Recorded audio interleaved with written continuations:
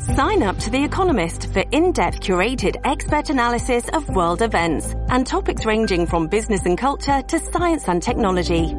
You'll get the weekly digital edition, online-only articles, curated newsletters on politics, the markets, science, culture and China, and full access to The Economist Podcast Plus. The Economist is independent journalism for independent thinking. Go to economist.com and get your first month free. Your brain needs support, and new Ollie Brainy Chews are a delightful way to take care of your cognitive health. Made with scientifically backed ingredients like Thai ginger, L-theanine, and caffeine, Brainy Chews support healthy brain function and help you find your focus, stay chill, or get energized. Be kind to your mind and get these nootropic chews at Ollie.com. That's OLLY.com. These statements have not been evaluated by the Food and Drug Administration. This product is not intended to diagnose, treat, cure, or prevent any disease. The Other Side of Midnight with Frank Morano, 77 WABC.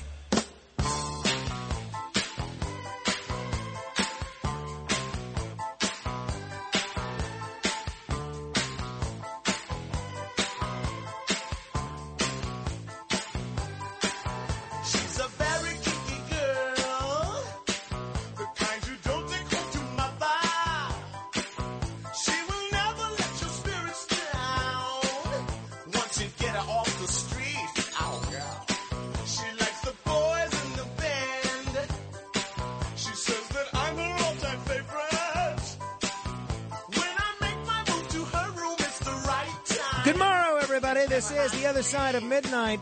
I am Frank Morano. It has been way too long since I have spoken with Professor Solomon. He is, I think, a brilliant man, although I have left the door open to the fact that he's just insane. He is a very funny man, and I think he's in on the joke. He is a fascinating, fascinating person. He is a magician with a degree in English from Harvard. He is a poet and an author whose books are just terrific. They're all available for free on his website, ProfessorSolomon.com, spelled just like, you know, the king, the biblical king. And his books include a lot of terrific books of issues that are very near and dear to my heart. We're going to talk about a few of them. But one of his books deals with Houdini. Houdini and Spiritualism, the story of Houdini's crusade against fraudulent mediums. Professor Solomon, it is great to talk with you again. How have you been? I've been fine, Frank. Good to talk to you. So, this is the first time a lot of our audience is hearing you, Professor. Are you actually a professor? No, when I had a magic show for a while, a children's magic show, and I was known as Professor Solomon. I did that for about a year, and when I started writing books, I adopted that name, Professor Solomon, as my nom de plume. But I am not a professor. I work at a high school, but I'm not a college professor. No. So you're a high school teacher, more or less. Yes. Okay. Now, but you are actually a magician. That's true. Yes. Okay. And do you still perform? I haven't in a long time. When I was a magician, I got interested in the history of magic, and that has remained. And I do a lot of reading about biographies of famous magicians, so I still do that. Oh, well, that sounds interesting. We're going to talk about Houdini in just a moment, but who are some of your other favorite historical magicians? Well, there was Howard Thurston. There was Blackstone Sr., Blackstone Jr. In fact, when I was a child, I was taken to see Blackstone Sr. I think that made a big impression on me. So, you know, I'm interested in stage magic and in its history as a theatrical genre. Oh, okay. No, it makes sense. Now, by the way, you first came on my radar screen with your book, How to Find Lost Objects, right. Which is tips and techniques for finding things that are lost, including 12 principles. My wife found a debit card that she had lost 5 months ago in her car today. She also found a baby stroller that she didn't even know she had. Well, I'm sure this is a problem a lot of people can relate to. What can you give people a tip on finding something lost? First, you got to admit to yourself that as I say, it's not lost. You are. And that just means that you're approaching it in the wrong way. You're not looking for it systematically. Rather, you're panicking. You're in a kind of in a mood that is going to condemn you to failure in finding the object. So I give these 12 principles that I tell you to run through one by one, which is just kind of common sense, but it forces you to calm down and look in a methodical way for that object. All right. Well, I think that is certainly a very rational, approach. And by the way, when I did use your book to try and find my lost mobile phone charger, I was ultimately able to find it. So I did find it very helpful. People just go ahead. I'm glad to be of assistance. Absolutely. If people are just tuning in, we're talking with Professor Solomon. Tell me about Houdini's history with respect to mediums, not necessarily his work as an escape artist and a magician, but his history and approach with mediums. He started out initially as a believer in spiritualism, right? Well, he wanted to believe, he was very attached to his late mother. He wanted to get in touch with her, and he started visiting mediums. He became friends with Sir Arthur Conan Doyle, who was sort of the spokesman for spiritualism, and Sir Arthur kind of gave him a list of mediums who he thought were authentic. Houdini started visiting them, and one after another, they were, in his view, they were frauds. And he got upset by this, and that's sort of when he started this campaign to expose the fraudulent mediums. He wanted to find a real medium, but he was, in his opinion, he never did. Now, what was it that changed him? It was that Sir Arthur Conan Doyle tried to expose him to all these mediums, and Houdini was just unconvinced. Yeah, I think the crucial moment came where Sir Arthur and his wife had a seance for Houdini, which they told him they would get him in touch with his mother. They did this kind of automatic writing with Sir Arthur's wife. They gave a message which was purportedly from his mother. And it was an emotional kind of thing. But Houdini realized that, his mother spoke no English. She spoke German. All the messages were in English. And there were other kind of tips. He thought that was a complete fake. And that's really when he started being serious about exposing fake mediums. And it ultimately led to the end of his friendship with Sir Arthur, because he started speaking his mind and saying, I'm sorry, I wish these people were the real thing. They're not. And it included Sir Arthur's wife in that. Well, Sir Arthur Conan Doyle's wife was a medium? She was kind of an amateur medium, yeah. She specialized in what's called automatic writing, where she would go into a trance, she would sit down with a pad of paper, and messages would come to her, and she would write them down, and then when she awoke, they would read these, and purportedly these were from the late relatives of whoever was having the seance. Very interesting. So what was their process? Obviously, if Houdini's mother spoke German and the messages from her came back in English, that's a pretty obvious red flag. But as he would seek to expose other mediums, what was Rudy's process in doing so? Well, he had different ways that he would do it. One was he would appear actually on radio shows in the 20s and give interviews denouncing these mediums. He wrote magazine articles.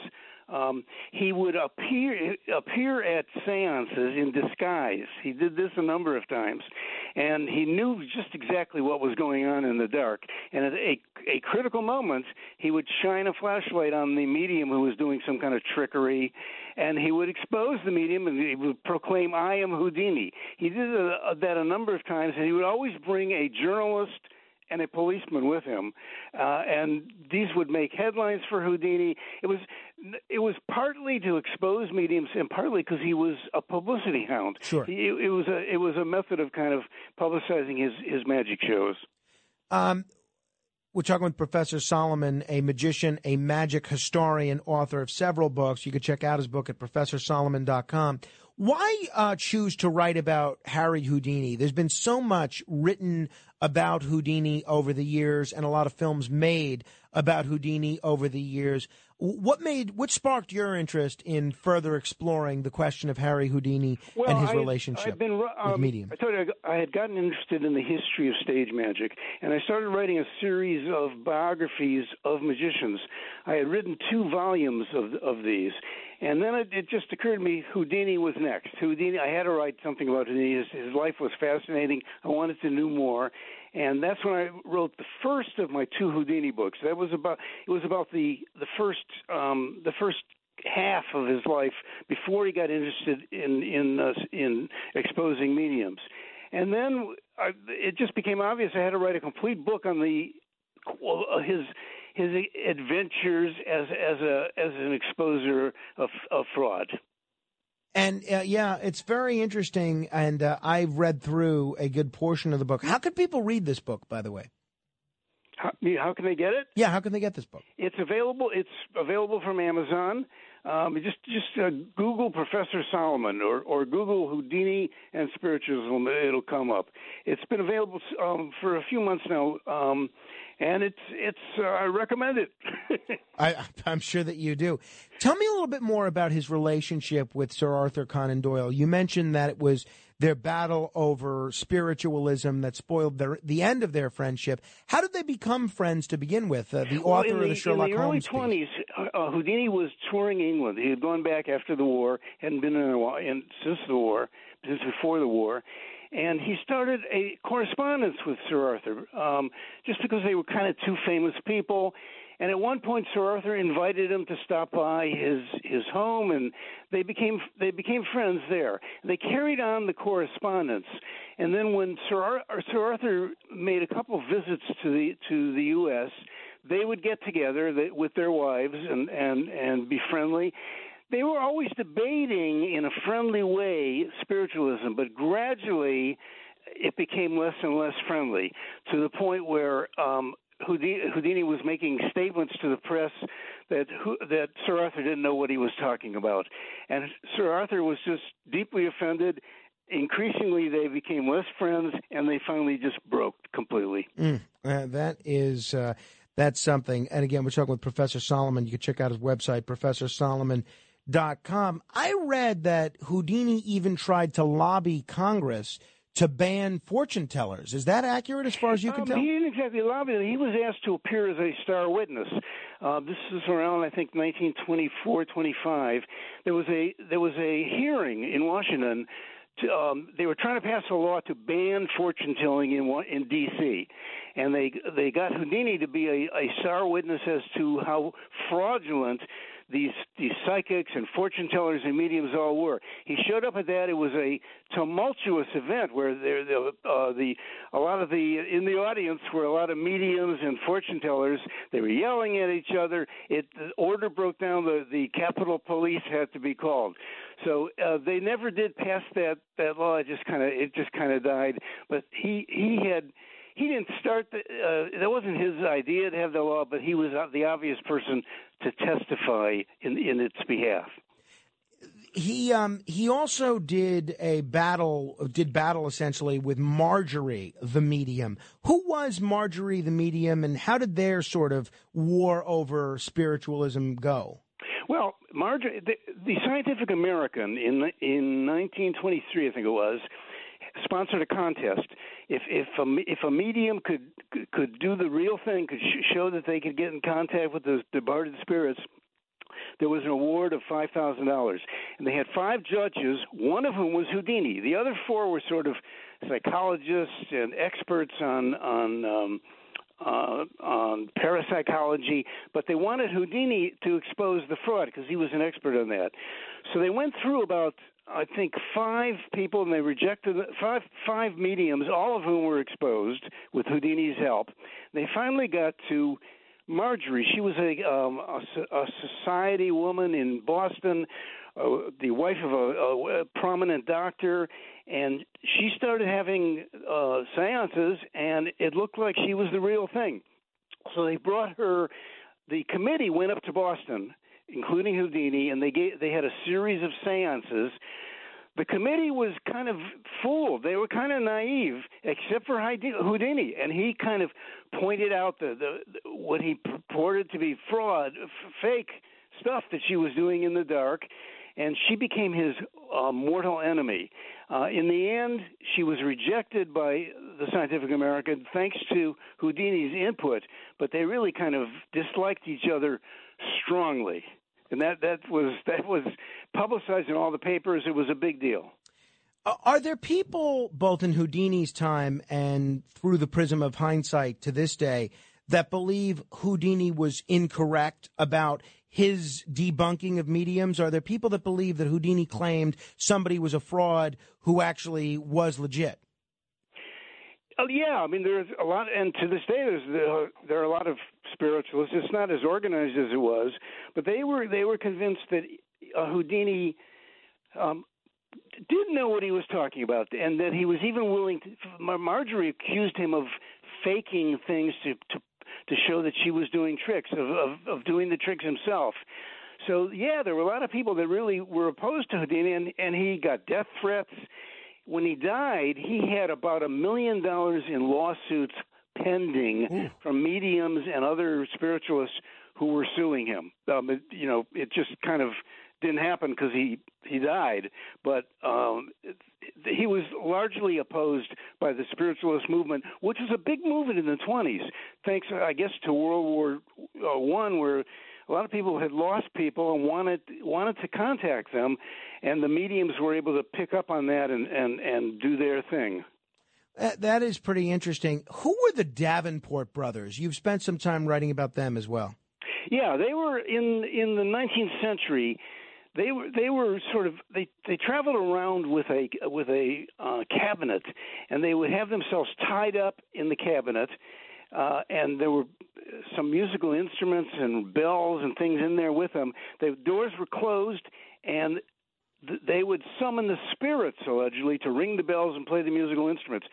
In point of fact, they were escape artists. They were sort of the first escape artists. As soon as the cabinet doors closed, they knew exactly how to get out. They were tied up supposedly thoroughly in ropes. They could get out immediately. They did these tricks that were the spirits, allegedly. They tied themselves back up and the doors were opened. Houdini just kind of knew that they were before Houdini's time, but towards the end of one of their lives, he interviewed Ira Davenport, who confessed to him, yeah, we were escape artists. And Houdini looked upon them kind of with admiration because they were the first escape artists. He frowned upon the fact that they were purportedly talking to spirits, but other than that, he had a kind of a professional admiration for them. How about Nino, the escape artist? Who was that?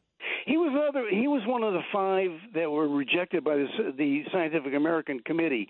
He would, sort of like the Davenport brothers, he would have himself tied up, and he would get in a cabinet, and then he would summon the spirits. It was very similar to the Davenport brothers.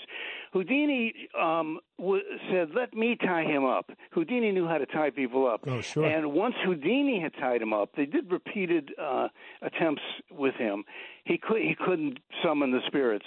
But he again was an escape artist who posed as a spirit medium. And there's always been a lot of theories about Houdini's death, but the official story goes that he was punched in the stomach, and because he was always inviting people to test his abdomen muscles, and that ultimately led to his death. Is that your view, or do you have? That really happened. I mean, these 3 college students had appeared in his dressing room, and one of 2 of them were fans of his, but the third challenged him. Said, I heard that you can be punched in the stomach and you can take it." Houdini was kind of sitting there doing his correspondence. He said, "Yeah, that's true." And what this student did was Houdini had to get up and brace himself first, and he was about to do that when the students just started punching him in the abdomen without giving him a chance to brace, to get ready for these punches. And where the debate comes, it's now believed that Houdini had incipient appendicitis at the time. He had been showing some signs, and this punching just brought it to a head. That's not clear if that was true or not. But he was unable to perform the next night. He was in the hospital soon. He lingered for 9 or 10 days, and he died because of this. But yeah, no, it really happened that he was punched by a college student. Why do you think, what is it about Houdini that makes us still talk about him 70 or 80 years after his passing? There's so many great musicians that have lived throughout time, but none seem to have captured the a public imagination and the sort of legacy that Harry Houdini has. Well, he was great, not so much as a musician really, but as an escape artist. He could escape from anything. He just knew how to do it.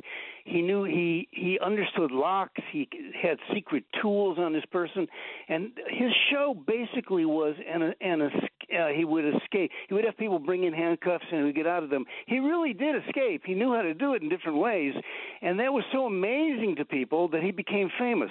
And plus, he was an amazing showman. He knew how to present these escapes, and he knew how to capitalize on the publicity. He knew how to show up in a city early and do an escape from their jail, and he just intrigued the public. He would escape.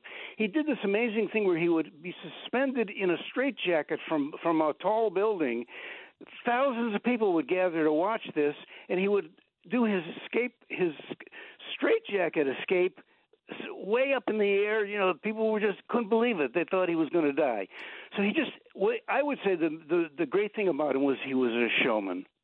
If people are just tuning in, we are talking with the Professor of Fun, Professor Solomon. You can check out his book, ProfessorSolomon.com. Professor, before I let you go, you have a very interesting book which strikes my attention, and I think a lot of our listeners will be interested in this. It's called How to Make the Most of a Flying Saucer Experience. Now, one, how do you know how to make the most of a flying saucer experience? Have you been abducted? And two, what pieces of advice can you give people that can help them make the most of a flying saucer experience? Well, the book was intended to be two things. I wanted to actually examine the phenomenon of people saying they had been aboard a flying saucer, and what flying saucers, what was this all about, this whole phenomenon? And I wanted to write an entertaining book. I mean, there's what I hope is humor in the book, but also I really did a study. I read everything I could find on UFOs. I hadn't known anything about the subject really until then. I read everything, and I read about these contactees who claimed they were aboard these ships, and I wrote the book. It's really a study of a phenomenon, and done, I hope, in an entertaining way. So give us a tip. If somebody has a flying saucer experience, what should they do to make the most of it? Well, you could, while you're aboard the saucer, you could learn to levitate. You can they have exercise pills aboard the saucers, according to some of the contactees. You can take a exercise pill. I kind of list all kinds of things you can do aboard the saucer. You can interview the contactees on their home planet, what it's like. In other words, I tried to kind of draw what I could that was fun out of the subject matter. I didn't ever kind of claim these contactees were actually aboard a saucer. In fact, I make it clear they were not. But I figured let's have a little fun talking about them. All right. Well, thank you, Professor Solomon. If people want to know how to make the most of their flying saucer experience or how to find lost objects, go to ProfessorSolomon.com. Both of those books are available for download for free. Is that an unwise business model, by the way, giving away all these books for free? Probably is, but what I really want is readers. This is I have a real job. This is not what I do for a living. I want people to read the books. I write them so that they can be read. So I did that. You can also buy the book, and I'm hoping people buy some of the books, but you can also go to my website. It's right there to download if you want it. All right. Professor Solomon, thank you very much for the time. Hope we can talk again soon. Okay, Frank, it's been a pleasure. My pleasure. 800-848-9222 if you want to comment. That's 1-800-848-WABC. This is The Other Side of Midnight. Straight ahead.